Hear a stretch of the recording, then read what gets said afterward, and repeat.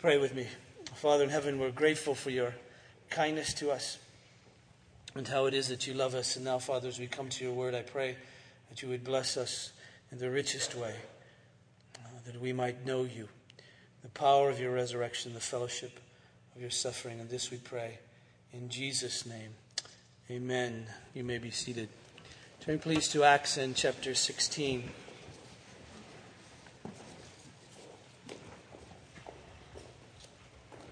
I have a bit of a dilemma this morning. My watch stopped. It's troubling for a number of reasons. One is that I've never preached without that watch. Karen gave it to me when I was ordained, and I always said when it stopped I was done. But it's just, I think, a battery thing. We've had that problem before.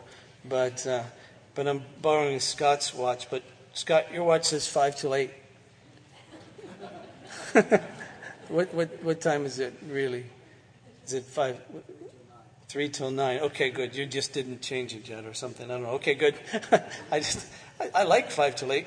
I can. That really does give me enough time finally. But that's good. All right. So it's on 9. Okay. Alrighty. Acts in chapter 16 and verse 11. Luke writes this, the word of God. So setting sail from Troas, we made a direct voyage to Samothrace, and the following day to Neapolis, and from there to Philippi, which is a leading city of the district of Macedonia and a Roman colony. We remained in the city some days, and on the Sabbath day we went outside the gate to the riverside, and we supposed there was a place of prayer, and we sat down and spoke to the women who had come together. One who heard us was a woman named Lydia from the city of Thyatira, a seller of purple goods, who was a worshiper of God. The Lord opened her heart to pay attention to what was said by Paul, and after she was baptized and her household as well, she urged us, saying, "If you have judged me to be faithful to the Lord, come to my house and stay." And she prevailed upon us. As we were going to the place of prayer, we were met by a slave girl who had a spirit of divination and brought her owners much gain by fortune-telling. She followed Paul and us, crying out, "These men are servants of the Most High God who proclaim to you the way of salvation." And this she kept doing for many days. Paul, having become greatly annoyed, turned and said to the Spirit, "I command you in the name of Jesus Christ to come out of her." And it came out that very hour. But when our owners saw that their hope of gain was gone, they seized Paul and Silas and dragged them into the marketplace before the rulers. And when they had brought them to the magistrates, they said, "These men are Jews and they're disturbing our city. They advocate customs that are not lawful for us as Romans to accept or practice." The crowd joined in attacking them, and the magistrates tore the garments off them and gave orders to beat them with rods. And when they had inflicted many blows upon them, they threw them into prison, ordering the jailer to keep them safely. Having received this order, he puts them into the inner prison and fastened their feet in the stocks. About midnight, Paul and Silas were praying and singing hymns to God, and the prisoners were listening to them. And suddenly there was a great earthquake, so that the foundations of the prison were shaken, and immediately all the doors were opened, and everyone's bonds were unfastened. When the jailer woke and saw that the prison doors were open, he drew his sword and was about to kill himself, supposing that the prisoners had escaped. But Paul cried with a loud voice, "Do not harm yourself, for we are all here." And the jailer called for lights and rushed in, and trembling with fear, he fell down before Paul and Silas. And then he brought them out and said, "Sirs, what must I do to be saved?" And they said, "Believe in the Lord Jesus, and you will be saved, you and your household." And they spoke the word of the Lord to him and to all who were in his house.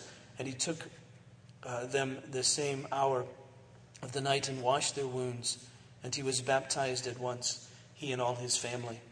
Then he brought them up into his house and set food before them, and he rejoiced along with his entire household that he had believed in God. That's all I really need to read this morning. Remember, as we've been working our way through the book of Acts, there's a couple of questions that are set before us, and this morning I'm going to introduce a third that we have the luxury of asking because of this particular passage. The two we've been asking is, what's the nature of this mission to which we've been called? And secondly, will it succeed? What's the nature of the mission to which we've been called, and will it succeed? And as I mentioned last Sunday, if you have no interest in this mission, the book of Acts will be completely boring to you. If the mission isn't important to you, if this is something that burns in your gut, then Acts won't be really all that important to you. And we know that our lives won't be the same as Paul's as he goes about this mission. In fact, none of us will be like him in the sense that he was a founding apostle. That only happens once. And that he was able to write the very Word of God. That was something unique to him and the others who wrote the New Testament. Hopefully some from our midst, however, will go into places where the gospel has never been preached. We can be sending and preparing, and hopefully some amongst us have already done that, and perhaps others over the course of the life of this church will do that. Most of us, however, will find ourselves in the context of this mission either as senders, preparers, or right here, right in our own community, taking the gospel, the places where it has yet to be named in the lives of people. In some cases, that will be with our own children as they're born to us. We have this fantastic opportunity, as this little baby this morning, little James, to be the ones as parents, as church, to tell these children about Jesus. That's a great opportunity for us. That's part of this mission. For others, members of our family, for others, people in our neighborhoods, for other people in our garden clubs, for other people at the preschool our kids go to, for the parents of the kids who play Little League with our kids, and in our offices and in our classrooms and in various venues throughout. As students come to our community, we have opportunity to tell them about Jesus. As students come from other nations into our community, we have opportunities to tell them about Jesus. So this mission is something near and dear, very important to us. And the reason being is that it's God's mission. We see it from the very beginning of God to have for himself a people who will worship him and praise him. So he creates Adam and Eve with, in some sense, that desire, if you will, to have this people for himself. We know they sinned, but then he tells us a way of redemption through this one who's to come. And we see it through the promises given to Abraham, that God is on a mission to have for himself a people who will worship him. And there's going to be one come from the seed of Abraham.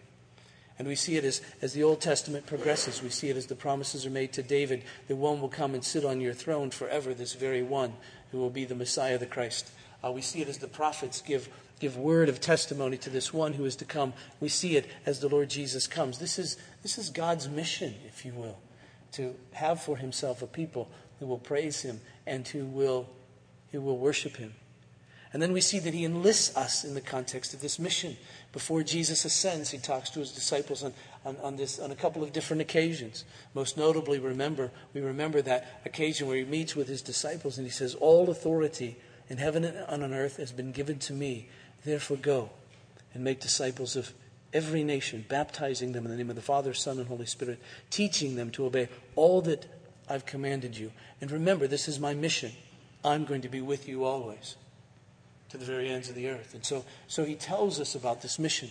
And then we remember, even as the book of Acts opens, that Jesus is very blunt with his disciples, and he declares them to be his witnesses. And he says, "You will be my witnesses in Jerusalem, Judea, Samaria, to the ends of the earth."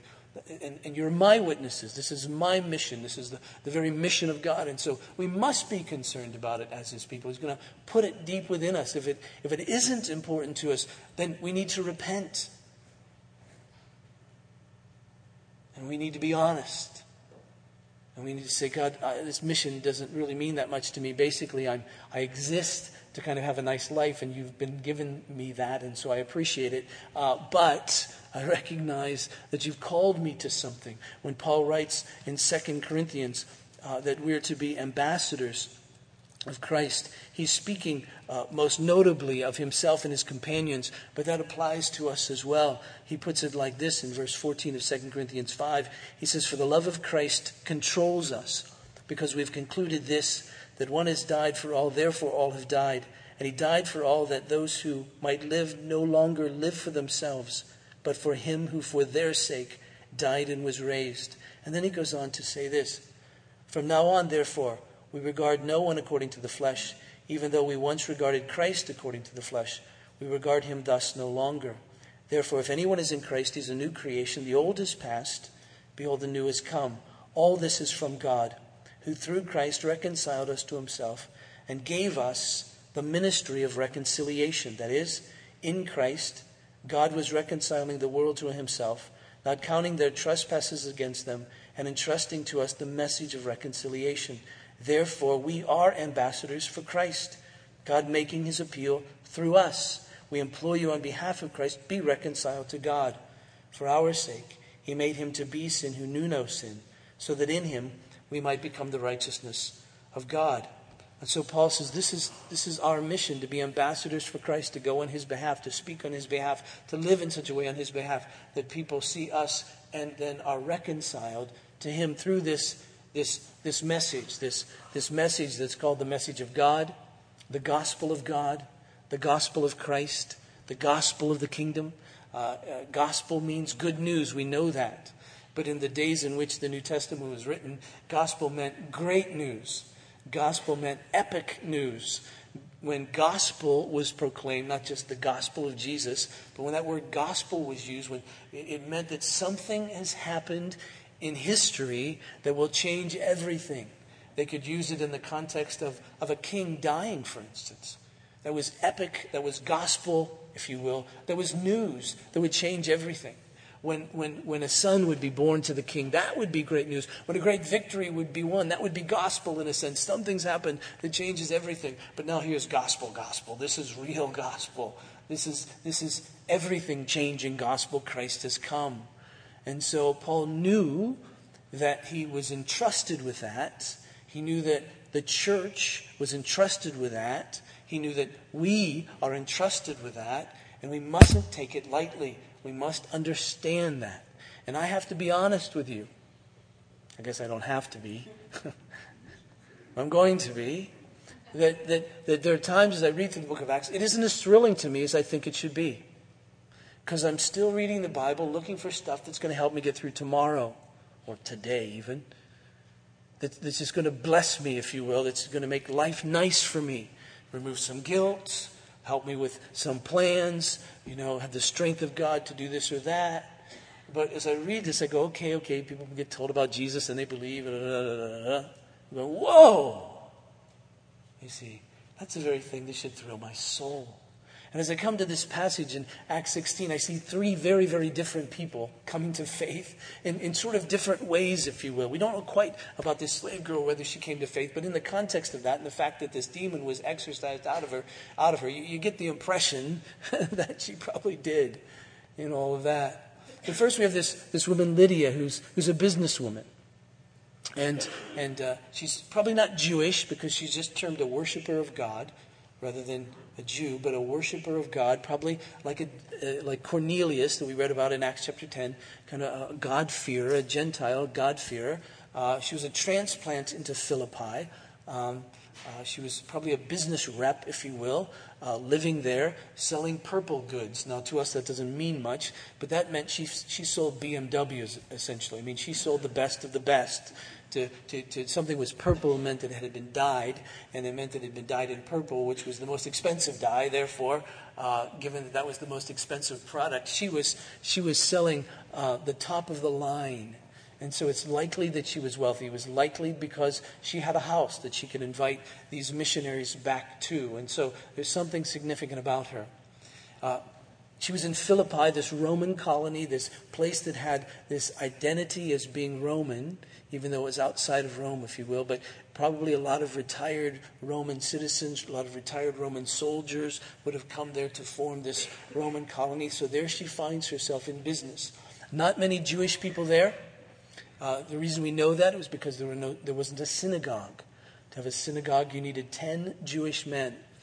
But there wasn't a synagogue. There was simply this place of prayer where women were gathering to pray. Now, it's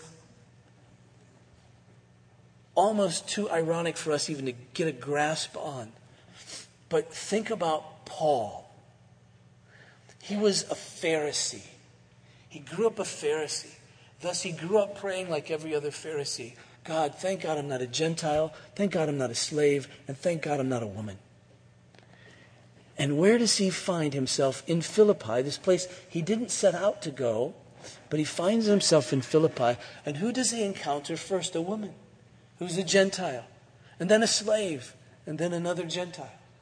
That makes up the Philippian church being brought by this transformed Pharisee named Paul. And so he finds himself in this prayer time. And notice how Luke puts it. I mean, Paul tells them about Jesus, but the way that Luke puts it is that the Lord opened her heart to pay attention to what was said. Now, as I read this account of Lydia, I get the sense that this was a relatively quiet conversion. No huge bells and whistles, no jumping up and shouting, nothing, but that you get this sense of quietness, that God opened her heart and she believed. She'd been seeking in some sense. She had been coming to this place of prayer. She was a worshiper of God, yet she hadn't heard about Jesus, and yet still there needed to be a work of God to open up her heart. As we read in chapter 13, that all those who were appointed to eternal life believed. We know that however else we think about coming to faith in Christ, we know that it's a work of God. We know that he has to overcome our resistance. We know he has to overcome our sin. The Bible says that we're dead in trespasses and sins and all of that, and we know that. And so even in this case, this person that was seeking God, this person who was a worshiper of God, still there needed to be a work of God. And he opened her heart that she would believe. And then she and all her household were baptized. We don't know who was in her household, but this is one of those passages that we look to and say that we don't know if she was married. We don't know anything about her other than she had a household. She had servants. She had extended family living with her, and they were all baptized, from the youngest to the oldest. And then she entertained them. And then we read about this other person, this slave girl. And again, this is, I would call, a very loud conversion. If she came to faith, this would be a loud conversion. She's running around, this slave girl, demon-possessed, a fortune teller, making money for her employers. They had her to, I don't know if she picked lottery numbers. I don't know, horse races. I don't know what she did to make the money, but she did. And she must have been good at it. People don't believe that demons exist. People don't believe that there's an occultish world out there. People don't believe that there is something to this in reality, but the Bible speaks to the reality of it. And she began to run around saying of Paul and Silas and Timothy, "These men are servants of the Most High God who proclaim to you the way of salvation." Now that's pretty amazing, because she was exactly right. And the question is, why did she do that? Could have been that this demon was compelled to do that. Do you remember when Jesus was walking around, his disciples hardly knew who he was, but every demon knew exactly who he was. And you almost get the sense that they were compelled to confront Jesus when he came onto the scene. "I know who you are. You're the Son of God. What do you have to do with us?"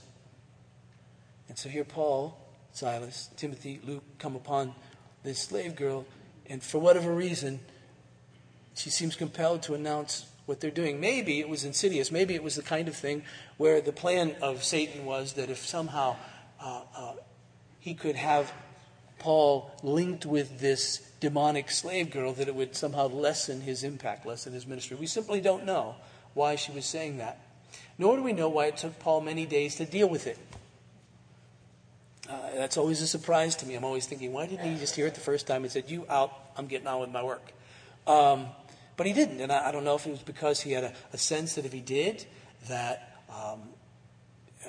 what actually happened would happen. And he was hoping to avoid that.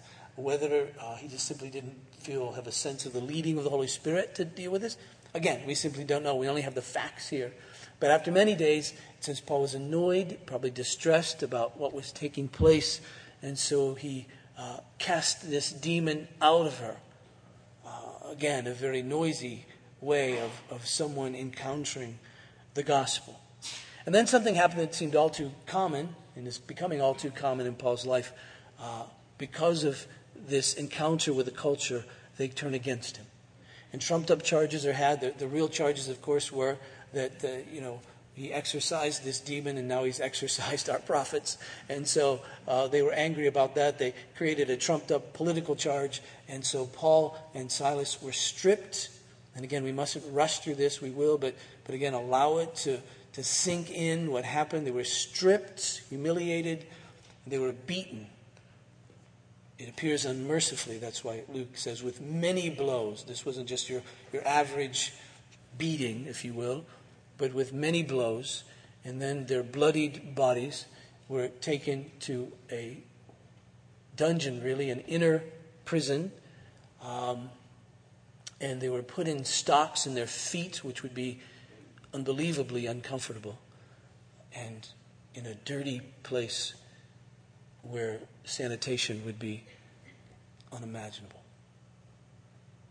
And so here they were, unjustly there for being believers. And then, you know the story. You know what happened. They began to pray and sing. We don't know exactly what their prayer requests were, but it seems in their singing, it seems quite joyful. In fact, so much so that the other prisoners were listening. And you get this sense that this was what I call stethoscope listening. This was listening with a purpose. This was listening like, what in the world is going on in there?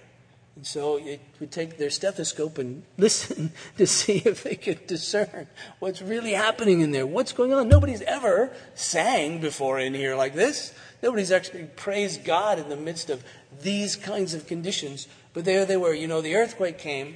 You know, the jailer thought, I better kill myself. Because he knew that if the prisoners escaped, then he would be killed anyway. So he might as well take his own life. It would be less painful probably that way. And so Paul shouts to him, don't worry, none of us have left. Now, why none of them had left at that point, I don't know. Could be that it was too quick for them to leave. Could have been that they were sort of shaken by the earthquake. Could have been that they were just surprised and not know really how to react. But at that point, Paul took advantage and said, don't kill yourself. Amazing how kind he was in the midst of that moment. Others would probably have said, I don't care about you, but I'm getting out of here. But he said, don't kill yourself, we're all here. And then you see the conviction that comes upon the jailer, what must I do to be saved?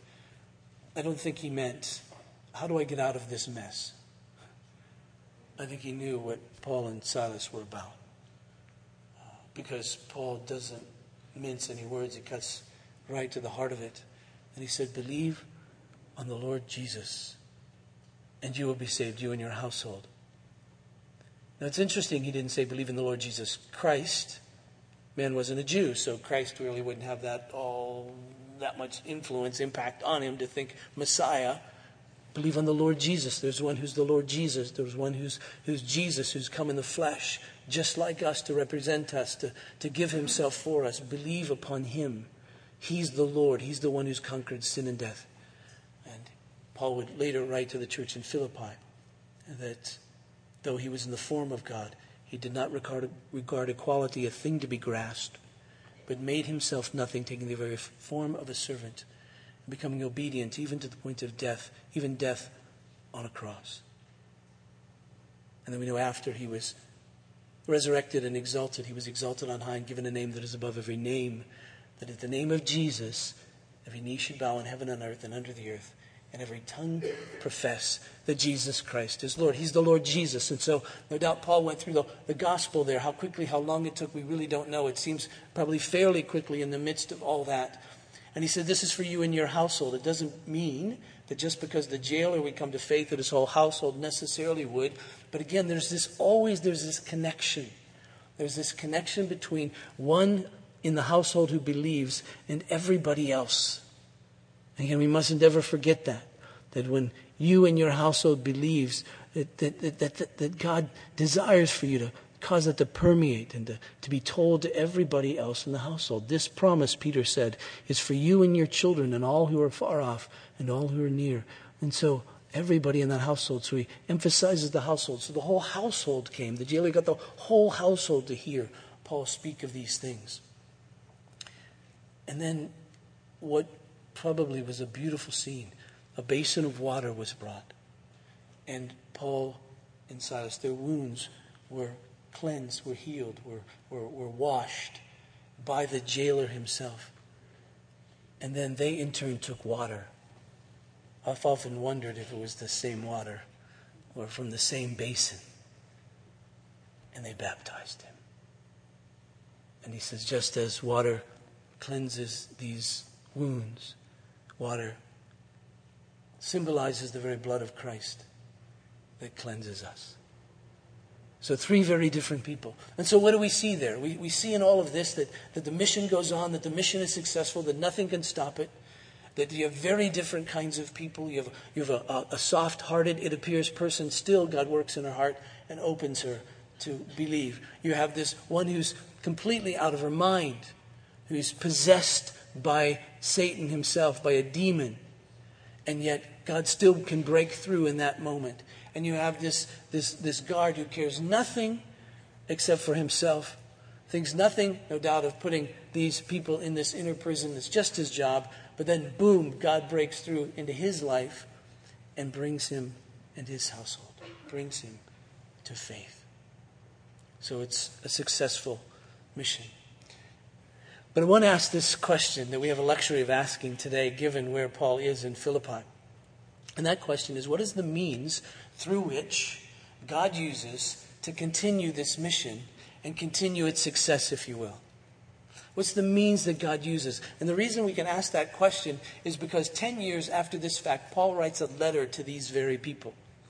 He writes a letter to them, and he speaks to them about how it is that they're to continue living in the midst of the place where they find themselves. And that is obviously this letter we call Philippians. And we notice that they still have essentially the same situation going on. There's opposition. Notice in Philippians in chapter 1 and verse 28, Paul writes to them that they're not to be frightened in anything by their opponents. So there seems to be still these opponents in Philippi. Not only that, he speaks to them of their culture in chapter 2 and verse 14. He says, do all things without grumbling or questioning, that you may be blameless and innocent, children of God without blemish, in the midst of a crooked and twisted generation.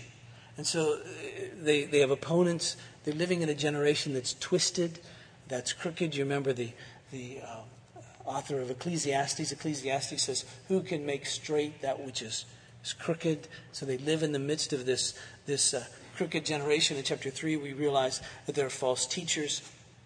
Paul even says that these false teachers can be appealing to us because they appeal to our very sinful natures, of our own desire to handle it ourselves and not turn to Christ. And so that culture in which Paul found himself in the book of Acts still exists in Philippi. And I would suggest exists here even in our midst today. That there are opponents. We live in a twisted and a crooked generation.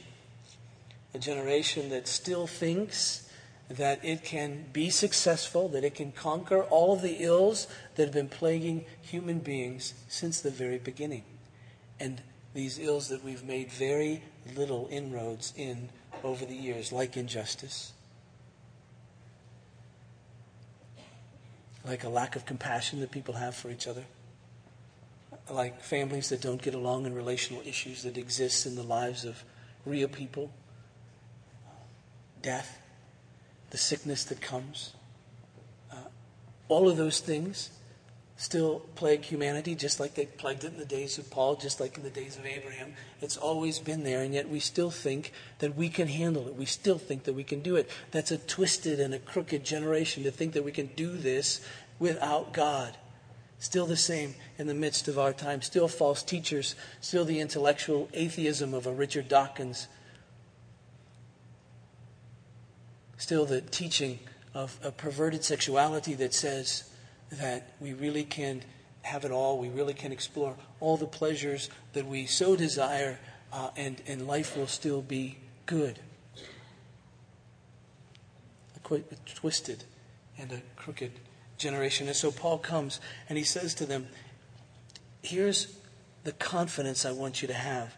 Philippians in chapter 2 in verse 12, Paul writes this. He says, therefore, my beloved, as you have always obeyed, so now, not only in my presence, but much more in my absence, work out your own salvation with fear and trembling, for it's God who works in you both to will and to work for his good pleasure. He says this is the means by which this is going to continue. God is at work in you. Believe that understand that, embrace that. And so now live that out. You don't work it out in hopes that you'll find God, but you're working it out because God has found you. You're working it out because God is working in you. And so know that and believe that. In chapter 1 and verse 3, Paul writes, I thank my God in all my remembrance of you, always in every prayer of mine, for you all, making my prayer with joy because of your partnership in the gospel from the first day until now. And I'm sure of this, that he who began a good work in you will bring it to completion at the day of Christ Jesus. It is right for me to feel this way about you, because I hold you in my heart, for you are all partners with me of grace, both in my imprisonment and in the defense and confirmation of the gospel. So Paul is saying, listen, God's going to bring this work to completion. He's working in you. He started that work. He's going to bring it to completion. And there's two things I think that Paul has in mind here. One is our salvation. He saved us. He's going to bring it to completion. But the second thing is that we're partners together in the gospel. And so he's going to bring that to completion as well. He has a plan for them. He has a plan for this church. They're partners in the gospel together. And God's going to bring that work to completion. And he's saying, it will work. It really will. Because God's at work in you. And when I hear that, it's a great comfort to me. It's a great comfort to think, not only is God going to bring my life, my salvation to completion in him, and I'm secure there, but he's at work in us. And he's called us to something. He's called us to this mission. We're partners in the gospel. And he's saying, don't worry, I'm at work making that come to completion, to fruition. And so what should we expect? What should we expect as God's at work in us? What should we expect to see as he works in us? And I don't have much time, so I'm just going to pick out a few things in this letter I'm just going to lay them out for you to think about. First this, that we should expect that God will focus our attention upon Christ. So when we're working out this salvation, we're working out what he's working in. What's he working in? He's working in us a focus of attention upon Christ. As we read through this letter that Paul writes back to this church, that seems to be what he's putting in them. No matter what else happens, for instance, in chapter 1 and verse 18, he says, only that in every way, whether in pretense or in truth, Christ is proclaimed, and in that I rejoice. See, Paul's in prison in Rome when he writes this letter back. And he's in prison, and there are other people out there preaching the gospel in such a way that's making Paul's life even harder. No doubt they're criticizing him.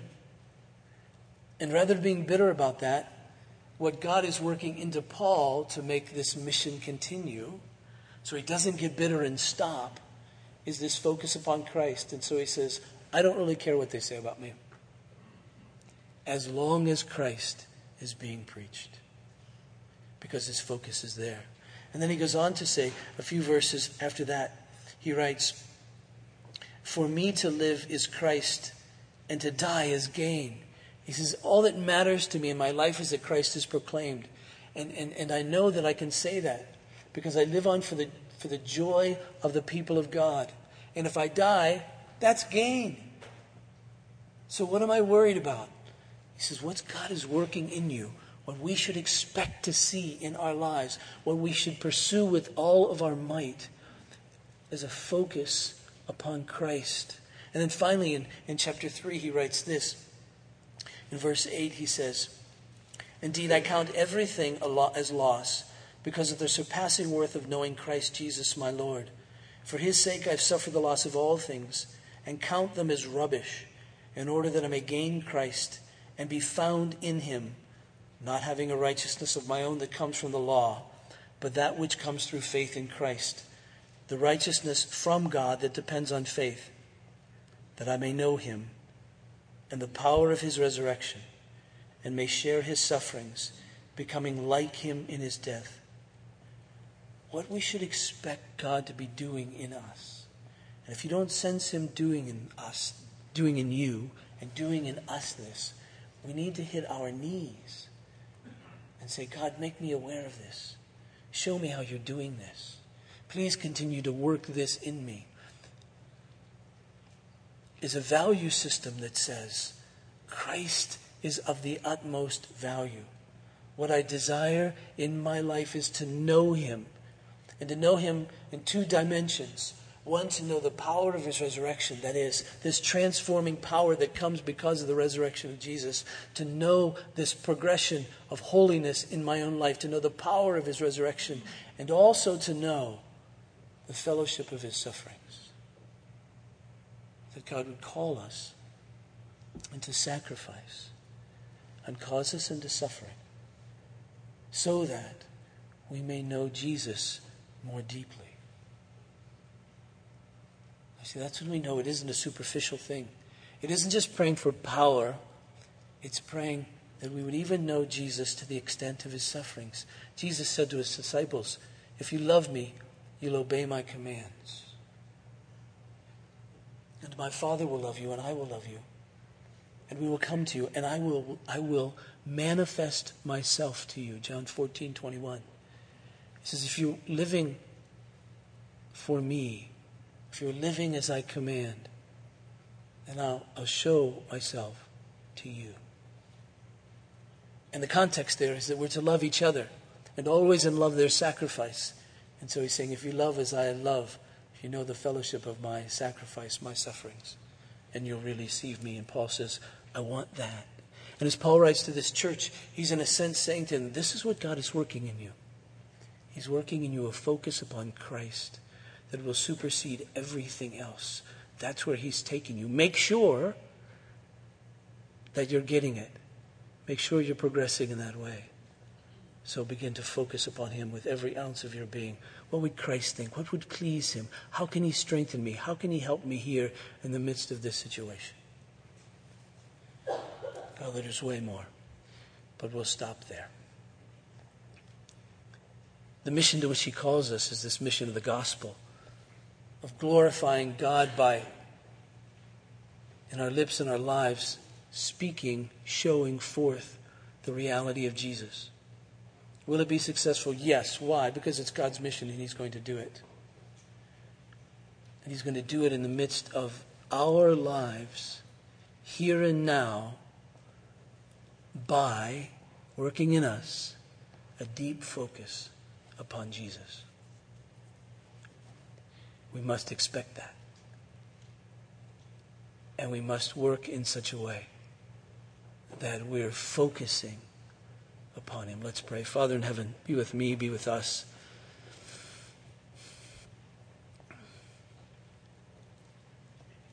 Burn within us a passion for the mission of God,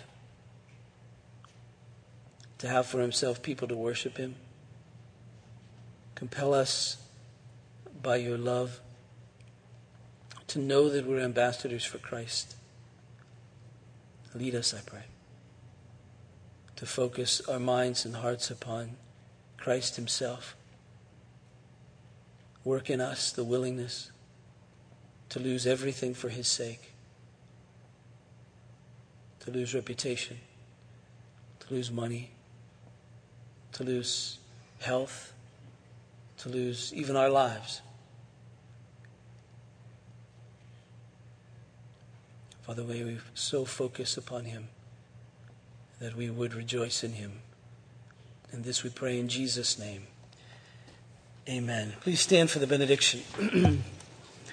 As you do, remind you that the response to our benediction is this one: I believe in the Lord Jesus. Amen. That's what Paul said to the jailer that all must profess in order to walk with Christ. So please receive this as God's benediction. Now to him who is able to do immeasurably more than we could ever ask or imagine through his power that is at work within us, to be glory in the church and in Christ Jesus, both now and forevermore. And all God's people said, I believe in the Lord Jesus. Amen.